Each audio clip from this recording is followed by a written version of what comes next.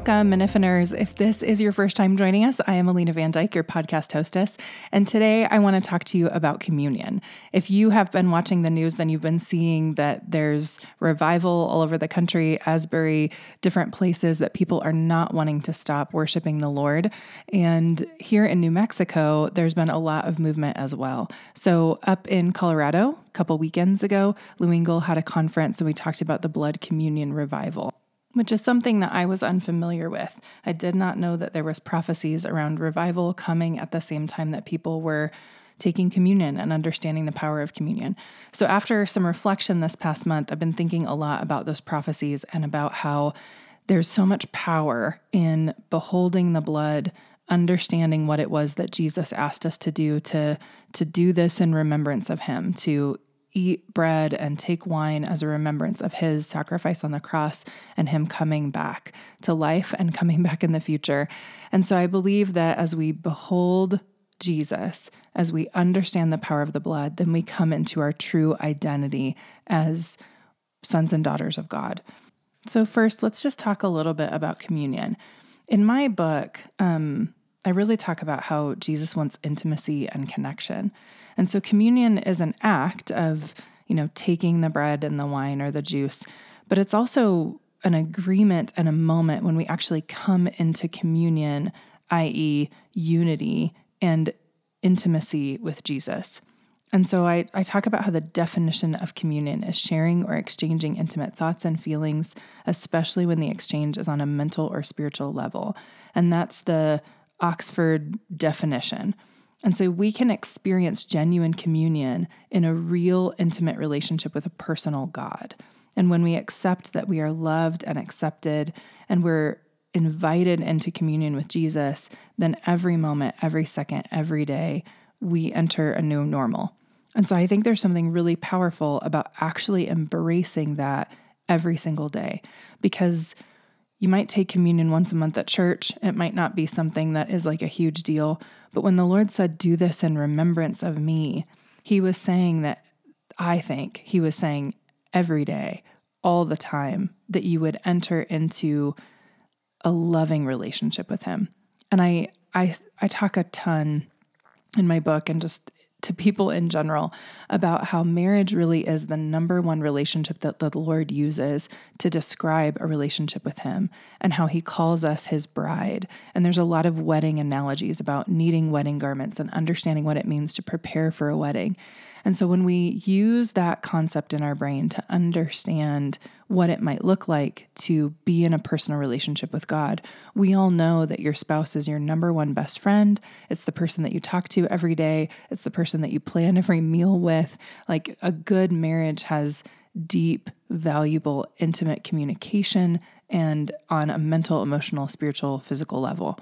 And so if the Lord is using that same relationship as an analogy, and he says, that's the kind of relationship I want to have with you, I want to be intimately involved in every single aspect of your life, then I really believe that that's something that we do every day, not just something that you do on Sunday morning and you check in and check out, but that there's a true heart change and a true depth of intimacy and communion, being one with him in order to know what that looks like. And in John 17, the Lord prayed that we would become one with him and with each other. And so if the Lord was asking for that before he went to the cross, then that prayer is probably still being prayed in heaven, and he's still asking and still interceding on our behalf that we would know what that wholeness is like, to become one with him and know what it looks like to walk into complete intimacy and relationship. And so I know those are two big words: intimacy, relationship, communion. Here we go. That's really the definition of communion: intimacy and relationship for me. So that's kind of the personal level. But then on the actual Eucharist communion level, if you've never taken communion, just in case, Jesus said, let's pull it up here. Let's use the one from Luke. In Luke 22, the Lord said, he took the bread before the Last Supper, before he went to the cross, and he gave thanks and he broke it, and he gave it to his disciples saying, "This is my body given for you. Do this in remembrance of me." And in the same way, after the supper, he took the cup, saying, "This is the cup of the new covenant in my blood, which is poured out for you." And so, using everything I just said, marriage is covenant. And so, in order for us to enter in to a covenant, there has to be an agreement. And so, he's saying that he paid for that agreement by the power of his blood. And if we walk in that kind of remembrance, to remember what Isaiah said in Isaiah 53, that he was pierced for our transgressions, that he was crushed for our iniquities, that the punishment that brought us peace was on him, and by his wounds we are healed, then every day we can claim that and enter into that covenant, understanding the power and the authority that was given to us when Jesus died on the cross and paid for everything. And so every covenant, every agreement, everything that we've done in action or word to come into agreement with things that were outside of God's will for our lives, things that were in our will, things that were not for our highest and best interest, things that keep us in bondage or addictions or things, even illness, things that have stifled our life force. All of those things are covered and paid for by the blood of Jesus. And so I really invite you, no matter what your situation, even if you feel like life is amazing right now, to enter into taking communion every day, to beholding the blood, to understanding the power of that, because it really is pleading the blood over your life, pleading the power of that verse in Isaiah 53, of understanding that everything that stands against you has to bow at the name of Jesus and has to bow at the power of the blood and what he paid for on the cross. Every single agreement that you have made can be wiped clean by the blood, can be paid for by the blood. But all we have to do is plead it, because we have to understand and invite him into it. It's like free money sitting on the table, but if you don't take it, then it's no benefit to you. And his blood is the same way, that you have to plead the blood and understand the power of it in order to walk in that kind of authority. And so I've been taking communion for the past few days and leading people in communion at 3:00 every day on Instagram. So for this month of March, as we march forward, quote unquote, I saw somebody post that yesterday and I thought it was brilliant. We can take authority over the things that are standing against us. We can invite revival. We can plead his blood over our lives, over our sins, over our state, over our city, over our nation, and ask for him to shift things. Ask for his will to be done on earth as it is in heaven, like he asked us to. The other night we were watching Star Wars, and just one of the shows, and somebody was saying in there that kind of repetitive, "I am one with the Force and the Force is with me." And I thought, what a perfect way to say this. Like, I am one with the Force is with me. I am one with the blood of Jesus. I am one with the Lord, and the Lord is with me. The Lord tells Joshua in the Old Testament, "I am with you and I will never leave you and I will never forsake you." And I hear him say that so often. I don't think we're aware of how much he really is in communion with us, even if we're not aware of how much we're in communion with him. The other day I was reading a Francis Frangipane book, and he said that one of the number one things that the enemy does to stand against us is just make us not really believe that the Lord is with us. That if we don't believe he's in unity with us, if we think he's distant, if we think he's far away, if we don't understand that he's just right here, seeing us, being with us, inside of us, hovering over us, living in our home with us, then we're not really aware of his power, his presence, his willingness to help us. We think we're all alone in the world. And I think that's the number one thing that the enemy does to try to stifle us. So that's another thing that I would want you to lean into as you take communion, is to realize that there's a recognition of, I am one with you. I plead your blood over my life. I invite you into my heart, into my home.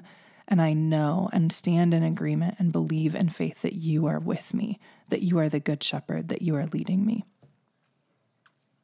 I really believe that if the Lord is saying this across the country, he's talking to prophets about it years ago, apparently, that I didn't know, talking to different national leaders, talking to different prophets and people that are traveling and taking communion in community. then I really think that it's something that he's stirring up. In Revelation, and in other places, the Lord is saying in Scripture, do you have ears to hear and eyes to see what the Spirit is saying to the church? And I really think the Holy Spirit is breathing this on his whole bride to enter into communion, to understand these things and walk in them in fullness and completeness and authority, to invite him into the intimate details of your life, that he would lead you in every single way. I really believe that we have a God, if he knows the count of every hair on my head, then he cares about the nail polish I'm wearing. Like, he really cares about every single detail. And man or woman, I want you to know that Jesus loves you, that he died for you, and that you would have a personal encounter with that reality, and that he would come in and that you'd have an experience. Because I think you can know everything in your head. You can study the theology, you can read your Bible, you can quote scripture. But if it's not personal to you, if it hasn't actually hit you in your heart, in your soul, in your spirit, then that intuition and God gut isn't really something that is real for you. You're just still hoping that you're making the right choices instead of confidently knowing that you have the God of the universe who has your back, who's walking with you in every single thing that you do, who's rooting for you, who loves you, who's cheering you on, who's whispering to you the right things to do and what would be best for you, and who forgives you and loves you and is not harsh, is not yelling and screaming and wanting you to do different things, but is genuinely beckoning you to true love, to intimacy with him, to your highest and best life, because he designed you with a purpose and with a plan in mind before you were born. And he's inviting you into that will of his, which is really like your highest and best destiny, your highest and best calling. So if you're with me in that, if that's the desire of your heart, to have purpose, to know God is for you, to walk confidently through life, to have freedom from these things that hold you back, to even have freedom from the doubts or the questions or whatever, then I just invite you to join us for communion every day. Whether you rewatch it or you're with me or you just do it alone, tucked in a closet, whatever it is, grab a cracker, grab some juice. I don't care if it's orange juice or whatever. I've seen people do communion with coffee and a tortilla, whatever you have. But just ask the Lord to come into it and do it with you. And I will be praying that he radically encounters you in a way that is life-changing, in a way that shifts the atmosphere, in a way that brings you out of death and into life in every way. And I plead the blood over all of you now that here this afternoon at 3:00, that I'll be doing that to every Minifiner, for every listener, that the Lord would reveal himself in new ways. Because there's something really freeing about communion. We had a whole group come and take communion together in Red River a couple weeks ago, or a week or so. Yeah, about a week ago. And there's so much freedom in understanding that there isn't a battle to fight necessarily. There isn't striving in our own power, but that the Lord already won the fight when he died on the cross and rose again. And so everything is in his hands. And so the bottom line is handing it to him, going, yes, I trust you with these things. And so this whole group took communion and prayed over the state of New Mexico. And it was just so clear. One of my favorite verses is Exodus 14:14. And it says, the Lord your God will fight for you. You need only to be still. And to stand in stillness and in peace and in rest and in Sabbath and just plead the blood. It's so simple, but we make everything so complicated in life, and we think we have to figure it out, and we have to strive, and we have to do things in our own power, and we have to make it happen. And in reality, I really think the Lord's just saying, All you have to do is love me and just hand it over and trust me, and I'll lead you and I'll guide you and I'll pour out my blood over these situations that are too strong for you, because my blood speaks a better word than any other and every other voice that's coming against you. And I have your best in mind. And so I believe he has his best in mind for us as individuals, for our cities, for our states, for our nation, for the world. And I think he's just asking for people to step up and ask, which is so simple that all we have to do is pray and ask. And so I'm committing to that this month. I'm committing to fast. Hopefully forever I'll keep taking communion, and this will be a powerful thing from this day forward. But this month especially, I really just want to lead you guys in it, and invite others into this story that the Lord is writing right now, and speak for that. Be one that says, this is what the Lord is saying. I invite you into it. I invite you to step up and do this. So I hope this spoke to you. I know this is kind of an unusual episode because in a lot of ways, I don't know, we're more inspirational and less invitational, but may it be both. So if this spoke to you, please, please, please share it with a friend. Join me at 3:00 if you want to do communion with us live. And if not, you can rewatch it. And like I said, I just bless you if you do it alone. May the Lord encounter you. May he send revival to your heart and to your family and to your home. In Jesus' name I ask. So Minifeners, thank you so much for listening from the bottom of my soul. I'm thrilled that you are here. I believe that is the Lord leading you into this invitation, that he would direct everyone who has ears to hear into this invitation. And so I'm just so thankful that he led you here today. And at the risk of sounding like a complete nerd, may the force of the Lord be with you.